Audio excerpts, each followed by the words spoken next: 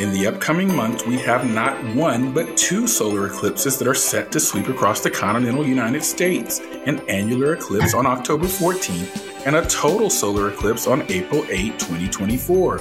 The eclipse in April will be the second total eclipse to cross the country in the past decade and the last until 2044.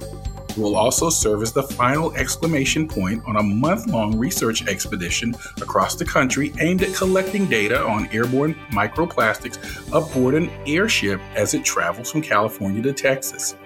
Joining us is one of the leaders of the expedition, Don Hartzell, to discuss the journey and what the group on board hopes to achieve.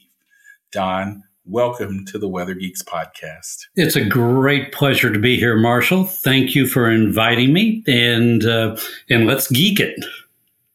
We like to geek out on the podcast, and I can tell you're ready to go. So I ask every Weather Geeks guest, how'd you become a weather geek? But in this case, how'd you become a solar eclipse geek? Well, all right. I have to describe a moment in my life that was basically an homage to chasing the sun, chasing the moon, and watching that moment where basically the alignment, that alignment that is so critically important to see. And we are not talking about a partial alignment. We're talking about totality. And in that, I was in Argentina on July the 2nd, 2019, as part of a 19 hot air balloon expedition. And our goal, our mission, and our objective was to all be in the air simultaneously to watch the total solar eclipse of the sun and the moon in Merlo, Argentina. Now, there's that moment where the sun is blocked by the moon, and immediately the weather on the ground is affected. It changes. We went from a very, very, calm moment to suddenly catastrophic wind gusts that are just regaling and knocking all the balloons out of their positions. We're watching the 19 balloons as they were trying to inflate and get into the air, and suddenly pilots are abandoning their baskets. People are watching their balloons that are slightly inflated start bouncing into each other, bashing into each other. Baskets of balloons that were partially filled in terms of inflation were being drug over other balloons. And so all of a sudden, this panic, and there was pandemonium. And as I am holding on to the rope to my balloon, which this rope goes to the very, very top of this hot air balloon that was being inflated, all of a sudden that rope lifts me up off of the ground, and I'm about 3 feet in the ground holding on to a rope. I'm watching my pilot abandon the basket, and I'm going, I'm about to let go because I am not going to hold on to a, runaway balloon that has no control over it whatsoever. And as soon as it lifted me up, it threw me back to the ground, and I'm sitting there holding on to it, and I'm trying to keep it steady. And there's this man who comes running across the field to help me. He grabs the rope with me, and this man and I, we wrestle the balloon to a standstill. And in the meanwhile, 6 of the 13 balloons, they're able to launch, but every one of them is damaged, either fire damaged or torn a little bit in terms of their envelopes, but they managed to get off the ground. 13 of us are still on the ground. Well, the man that has grabbed the rope with me, he and I are holding down the balloon, and as quickly as the weather and the wind had blown up and had created chaos, it dissipated. And so suddenly we were in the midst of a calm again. And so at that moment, I actually got to meet the man who helped me. His name was Bob Fowler, and it turned out that Bob has about 20 some odd years with airships. And I happened to be organizing an airship race around the world. And so here we are, we meeting in a field in Argentina. Our first handshake is during the total solar eclipse of the sun and the moon. And we are finding out that between us, we don't have just 2 or 3 degrees of separation of people. We know hundreds of people that we have never met before in our lives. And there we are having that first shake of hands under a total solar eclipse. So Bob Fowler is now my managing director for logistics, safety, and airship operations for our World Sky Race, our race of airships around the world. And so that's how we put things together. I think that takes the cake is one of the most amazing first stories on the podcast since we've been doing the podcast. Let me give you a little bit of Don's background. Don is the commissioner and managing director of the World Air League, a member of the Explorers Club, which I think I've spoken at in DC, and an enthusiastic advocate for eco-conscious initiatives involving promoting sustainability in various ways. He actually has a Juris Doctor or JD from the University of Houston Law Center as well. There's so much I want to geek out on. I mean, you're just a fascinating guest. But I want to start with some basics here because we have viewers and listeners of the podcast that may not be familiar with what an airship is. So can you talk to us about what an airship is? All right. First of all, I will point out the ones that almost everyone gravitates towards. That's the Goodyear blimp. And the Goodyear blimp is an airship. And the way an airship is defined is by it's being lifted by air, or rather, helium or hydrogen, lighter than air. And the wonderful thing about an airship is by utilizing the physics of buoyancy, it spends no energy to get in the air whatsoever. It is already, by definition, in the air. And so if we are wanting to look to the future, a pathway where we have green aviation, all we have to do is look to the past and look at what airships were doing in the 1920s and 1930s and take those engineering lessons, those very, very sophisticated capabilities, and apply them to the future. And so this is an instance. Don, can I stop you really before you move on? Because I want to know why things we had that sort of glory days or era of airships, and then they fizzled a little bit. What were the issues that didn't sustain that? Well, that right there is something that we've overcome. And where we are today is near what they weren't doing in the 20s and the 30s. The 20s and the 30s, there was a gigantic clash of titans as to what aviation technology we would be using. Airplane versus airship. Airships in the 1920s and 1930s, by the time the Hindenburg crash occurred, that fiery crash that we all know and we all acknowledge, that crash resulted in redefining the entire industry. But it did so in a way that most people do not realize at all as being the cause that airships quit competing. It's like most people, when they look at the film footage of the humanity of it all, they do not realize that 93 people on board that airship, 61 of them had breakfast the next day. And so the crash was fiery, it was captured, and it's indelibly in our culture. But the reality was that for that airship to land, it required a small army, 250 big, burly people to hold that balloon down from floating away once it landed.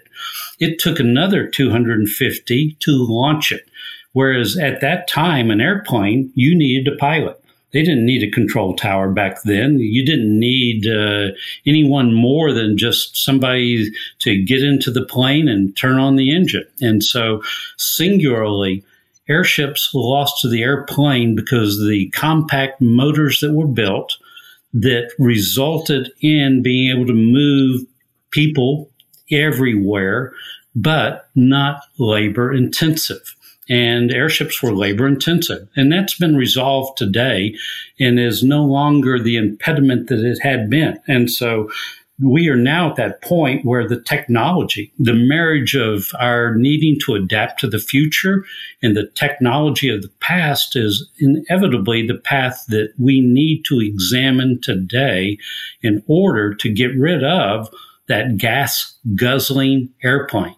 That gas guzzling equation of aviation today is no longer the driving need that we have to address. So it is time for us to look at what airships could do and revitalize them. And I'll say this, I mean, it's like the technology of the 1930s and the 1920s. We talk about how good they were, but and it's amazing what they achieved. But if you think about the Hindenburg, the Graf Zeppelin, the airships of those days, they were made out of materials that were available those days. Those materials, the only thing that was commercially available that would allow to hold either helium or hold hydrogen inside that balloon of the quantities that we're talking about was essentially cow stomachs and cow intestines. And so the Hindenburg was constructed. Wait, cow? Yes. Cow intestines? Is that what you said? Yes. Wow. In cow stomachs. Wow. And so the Hindenburg was constructed out of 30,000 cow stomachs. Wow. So now, I just learned something new there. Okay. Now, this is where I get to ask the question, have we improved since then? Sure we have. Okay. Absolutely. And so, I mean, it doesn't take a lot to make improvements in an area where we know will be effective. And so what we're doing right now is we're organizing a race. We've raised $5 million for that race, and we are going to use this as an incubating challenge for the entire world. That challenge is make inventors invent, investors invest, and adventurers compete. And we will have a competition of airships. We're going to call it the World Sky Race. And that competition will completely eliminate fossil fuel from the energy equation. We will be taking the greenest form of aviation, which is lighter than air already, and make it even greener. Really fascinating conversation already. I knew it would be. And, you mentioned buoyancy. Weather geeks certainly know buoyancy well, because it really is the sort of cornerstone of how clouds form. When I teach about basic meteorology in my classes at the University of Georgia, we learn about buoyancy and lapse rates and changes. And I often use things like what you've described, because we have to get those volumes of air, those parcels of air, to be lighter than the environmental air that they're rising into. And then they can cool, reach the point at which the condensation occur, and we get clouds. So when you talk about buoyancy, that really is, music to the ears of weather geeks. I want to know a little bit more about the race. Now, you mentioned this race as you talked about. Can you give us because when I think of a race, I think of a starting point and an ending point, and whoever gets there the first wins. So can you give us the details on where this race will start and where it will end? Now, there's so many fun facets to this conversation, I have to tell you. And it's like what we're planning right now is a series of races, much like the Tour de France. And so we will have... And we start at the Greenwich Prime Meridian in front of the atomic clock where all time on Earth is synchronized. That is our starting point for our race. What we will do is we will have a 2 to 3 hour race around London. We're going to get to use the H9 helicopter path right down the Thames. And the National Association for Transportation for Great Britain, they've told us that since we are starting at the Greenwich, which is not an airfield, that we're going to have an extraordinary permit for our airships to take off at a non-airfield. So they're going to charge us £50 each for the airships that are in our race around London. And so what we're going to do is we're going to race around London for 2 to 3 hours, and it's going to be over their iconic landscape, past London Bridge, rather Tower Bridge. London Bridge happens to be in Arizona, but Tower Bridge, it'll go past the Millennium Eye, Houses of Parliament, Big Ben, the O2 Dome.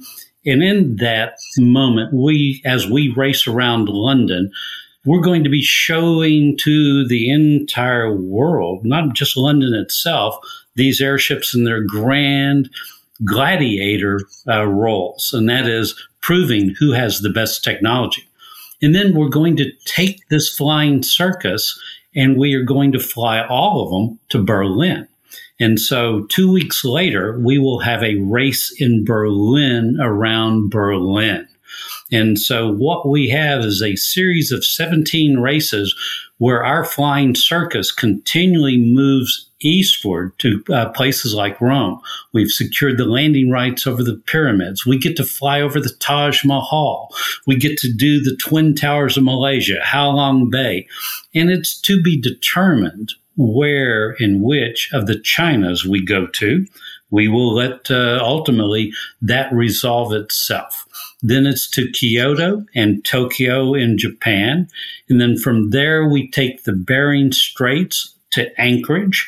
And from Anchorage, it's down to San Francisco. And from San Francisco, it's here to Texas, where I live. And then it's to the Statue of Liberty and the Portuguese Navy. I'm meeting with Admiral Maia, commander of the Portuguese fleet, and we told him that we're organizing the historic first circumnavigation of the world by airships with an airship race. And he simply said circumnavigation.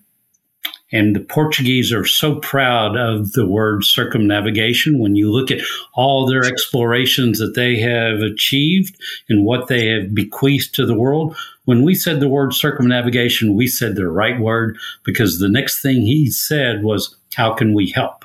And with that, we have 2 frigates that have been contributed to be our safety net for crossing the Atlantic Ocean. And that's by the Portuguese Navy.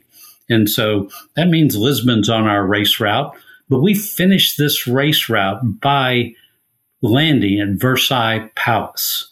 And at Versailles Palace, that is where the Montgolfier brothers launched the very first hot air balloon.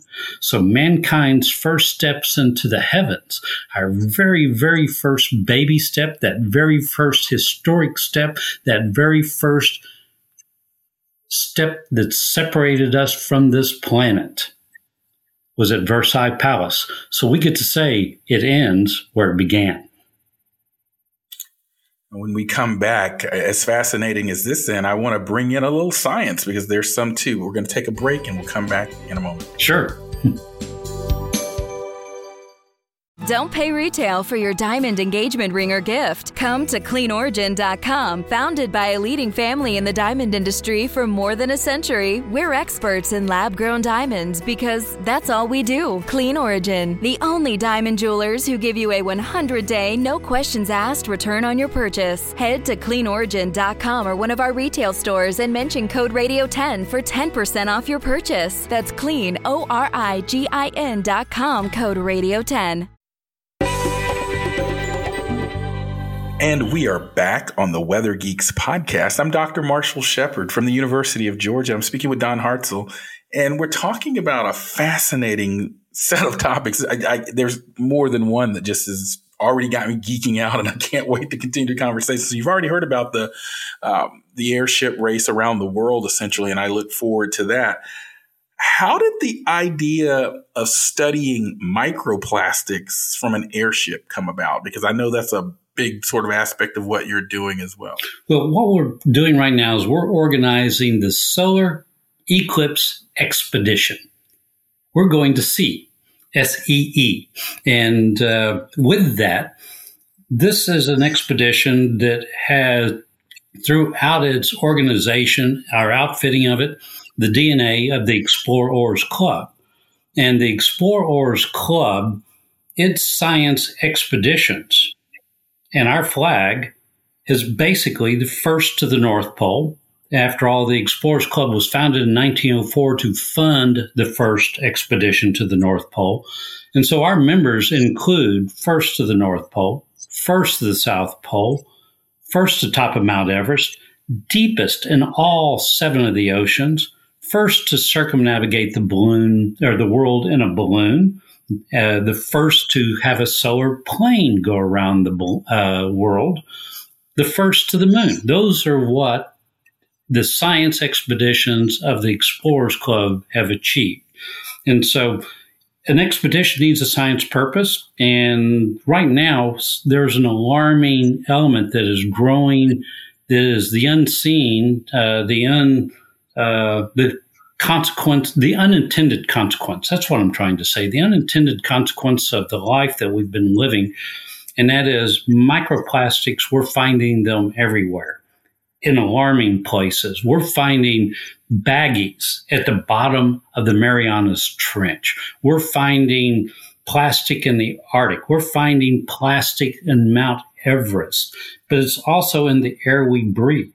And so we decided that as a part of our sea expedition, our science side of it, is that we will be able to do something that is completely groundbreaking in terms of developing a database and adding it to what we already know, which is essential. We need to know what we're dealing with. We need to be able to quantify it in order for us to do something about it, to either make changes to the lifestyles that we're living or to regulate it and as a result, control it. But we can't go about that without knowledge of what it really is and how extensive it is. And so our goal right now is part of that fact-finding mission. And so the wonderful thing about an airship, it's ideal for taking airborne samples at mid-atmospheric levels. And so if you put, let's say, a swatch on an airplane, it's going to fly through, it's going to take off, and it's going to land, and you're not going to necessarily know what altitude or where you actually collected your plastics on it. So planes are not the correct way to do it. Drones have a possibility. But the nice thing about an airship, it's manned. And you can have multi-zonal samplings. And what we're going to end up doing is we will do infrared study. We'll do electron microscopic studies. We will do aging studies, efflorescence studies of the microplastics. So not only will we have an idea of distribution, we'll know quantity, we'll know age, we'll know altitudes. And so this is a massive database that we're about to develop, more than 2,000 miles. It's going to include coastal lands. It's going to include highways. It's going to include basically industrial centers. It's going to include urban areas. It's going to include prairies, the plains, the deserts, riverbeds. And so we will have, as a result of measuring microplastics over about a 2,000-mile swath, a much, much better understanding as to what the world is dealing with. And so this is something not just simply for geeks like us, but it's ultimately for kids to appreciate what the world is like, and they can help be a part of the solution. So our goal is to use this as an activation moment, as a moment to bring science and airships together in a fashion that makes ultimately the introduction of this as a technology and as a race around the world far more fascinating. So, I mean, we're biting off a big amount, but at the same time, I think we're going to end up being able to be a herald for change. Now, I started off the introduction talking about eclipses, and you've added an eclipse at the end in some way. So before you talk about how the eclipse is connected to your expedition, if you will, let's geek out a little bit on the terminology, because I mentioned an annular eclipse on October 14th and a total solar eclipse coming in 2024. Now, we actually had a big eclipse viewing classroom at the University of Georgia in our football stadium for the last one. We weren't at total darkness where we were in Athens, Georgia, but it was still a great teaching moment for us at the university that we're still very proud of. Tell our listeners and viewers the difference between an annular eclipse and a total solar eclipse, and then how an eclipse is related to your expedition. Well, an annular eclipse is basically a partial eclipse, and you end up not having the complete alignment of the moon blocking the sun, creating just that glorious halo that a total solar eclipse has. And it's kind of cosmically wonderful that our moon and our sun, their distances, their mass, their circumferences is such that when we have a total solar eclipse, which completely blocks the sun and all of its radiation, that the moon is precisely the right size to leave a halo around it. So eclipses, they're amazing moments, total eclipses, that is, in that they are religious, they are personal, they are science, they are exclamation points. Go ahead, keep going. Okay. And so as a result of getting that opportunity to have a total eclipse, we're planning on using that as our exclamation point for the sea expedition. It's like the sea is going to be traveling from California to Texas. It's going to rendezvous wherever we have the best weather forecast along the path of totality on April the 8th, 2024. The path of totality of the solar eclipse is from northern Mexico all the way up to Niagara Falls if we're just staying within the United States. And so we're going to be relying on our good friends, our meteorologists, on being able to provide for us their best prognostications, their best forecast on where we can launch our airship on April the 8th, such that we have a cloudless or nearly cloudless sky to observe the total solar eclipse from. So we're going to be working hand in glove with the most important member of our expedition, that being the meteorologist. Well, that's certainly one of the reasons we wanted to have you on Weather Geeks, because that's such a critical component of observing these. And when we come back, I'm going to ask our guests the big question. Okay, picture this. It's Friday afternoon when a thought hits you. I can spend another weekend doing the same old whatever, or I can hop into my all-new Hyundai Santa Fe and hit the road. With available H-Track all-wheel drive and 3-row seating, my whole family can head deep into the wild. Conquer the weekend in the all-new Hyundai Santa Fe. Visit HyundaiUSA.com or call 562-314-4603 for more details. Hyundai, there's joy in every journey. And we are back on the Weather Geeks podcast. I am Dr. Marshall Shepard from the University of Georgia, and I'm speaking with Don Hartzell, and such a fascinating guest. I have to give kudos to the Weather Geeks team, our production team, Josh Vexler, and various folks that have made Don's availability possible here. Weather Geeks is such a fascinating podcast, Don. We've been doing it for a long time as a TV show on the Weather Channel, and now as a podcast and as a streaming. And so I have to say that you've just been one of the more fascinating guests that we've had on the show. The Explorers Club. You mentioned just the accomplishments of your members in the Explorers Club.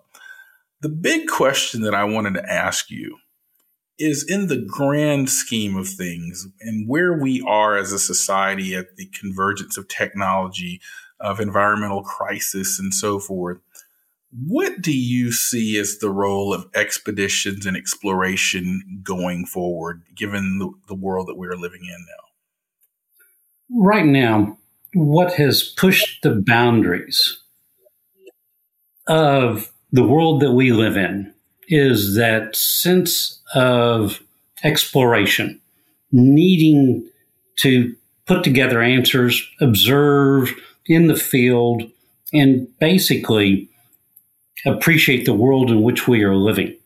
And one of the interesting things about the evolution of the Explorers Club is we're all environmentalists. We are all environmentalists. This is the planet that we're living on. And in order for us to be able to chart a path for the future, for the generations yet to come, we need to appreciate and understand the balance of our environment, which is so critical to our species, so critical to the way we live on this planet. And so exploration is always going to be about pathfinding. It's always going to be about looking for solutions and also observing the world in which we're living in to basically learn from it. And so exploration, it can be at, in the smallest particles possible to, the expanded universe that's out there. And so we're that species that has that curiosity that does make a difference. And, and it's like when I say we make a difference, I mean, we make a difference on our environment. We make a difference on what ultimately this solar system is going to be like in terms of a cultural network of humans living throughout it. And so we have some paths that we have to look forward to. And I have to say this with optimism, that we will solve these problems because that is what we are also doing. First of all, thank you for what you're doing. And just, again, remind us when the airship race is going to occur so that people can be looking out for it. And also, are there places online or social media where we can follow and track the progress? Well, what we're looking for is the Sea Expedition is also going to be the exhibition for the World Sky Race. It's going to be the call to action. And what we are then waiting for is the marriage of electric battery, hydrogen propulsion, solar power or a hybrid, and putting those propulsion systems into airships and having them race. And so it is our expectation that our race around the world is 2 years, maybe 3, but 2 years away. It is our goal that before this decade is out, we will present to the world a solution, a working solution, a demonstrated airship that is vital, capable, and able, such that by the end of this decade, our second race of airships will be North Pole to South Pole. And with that, we will have established firmly the versatility, the viability, and the capabilities of airships. And one of the interesting things about airships, let's go back to the word about buoyancy. Cold, dense air, that's perfect air for airships. It's like you have the greatest amount of buoyancy when you have cold, dense air. And so these airships, if we're looking at basically taking advantage of the resources that are abundant in those far-flung areas like the Arctic, like Canada, like Siberia, like the rainforests, airships can get there and do so in a fashion that is not disruptive. Because currently, when we have expanded commerce anywhere, that means you dredge a harbor, you create a runway, you build another 1,000 miles of roads, you have to build bridges, you have railways. And the wonderful thing about an airship is it is able to connect every place on the planet without that destructive right-of-way construction that is called a highway. Instead of getting rid of that last mile of road, we can get rid of that last 1,000 miles of roads. And so the purpose of airships go beyond just simply having green aviation. It's also about expanding and connecting the world as well without the destruction of additional major infrastructure. Just so fascinating. Now, where can we find you on social media or on the web? All right, you can go and check out worldskyrace.com, world like in the globe, air, sky, sky like the air, race like a fierce competition. That's worldskyrace.com. And we have some pretty interesting people associated with us. And I have to simply say this project has the DNA of the Explorers Club. And yeah, it does. I actually wanted to mention that because you have princes and all kinds of people, scientists, explorers. And so just a fascinating expedition. I invite our listeners and viewers to go out and watch that. For those of you that are watching on the Weather Channel streaming app, I hope you are listening on our podcast and our typical outlets, but you can now watch us in streaming. And so apologize for that little lighting snafu we had earlier in the show, but we just keep talking because we like to geek out no matter what technology happens. So thank you all for listening. Real quick shout out to Catherine Sullivan. She's been on the Weather Geeks before, and she is a member of our advisory board. No, Catherine Sullivan's a close colleague and friend of mine. I was on her advisory board when she was the head of NOAA, and a really good friend and colleague of mine, and certainly a friend of the Weather Geeks podcast. I will be sure to pass along that I spoke to you. So thank you, Don, so much for joining us on the Weather Geeks podcast. Marshall, thank you. I highly appreciate it, and let's do this again. Absolutely. Oh. I'm Dr. Marshall Shepard from the University of Georgia, and we'll see you next time on Weather Geeks.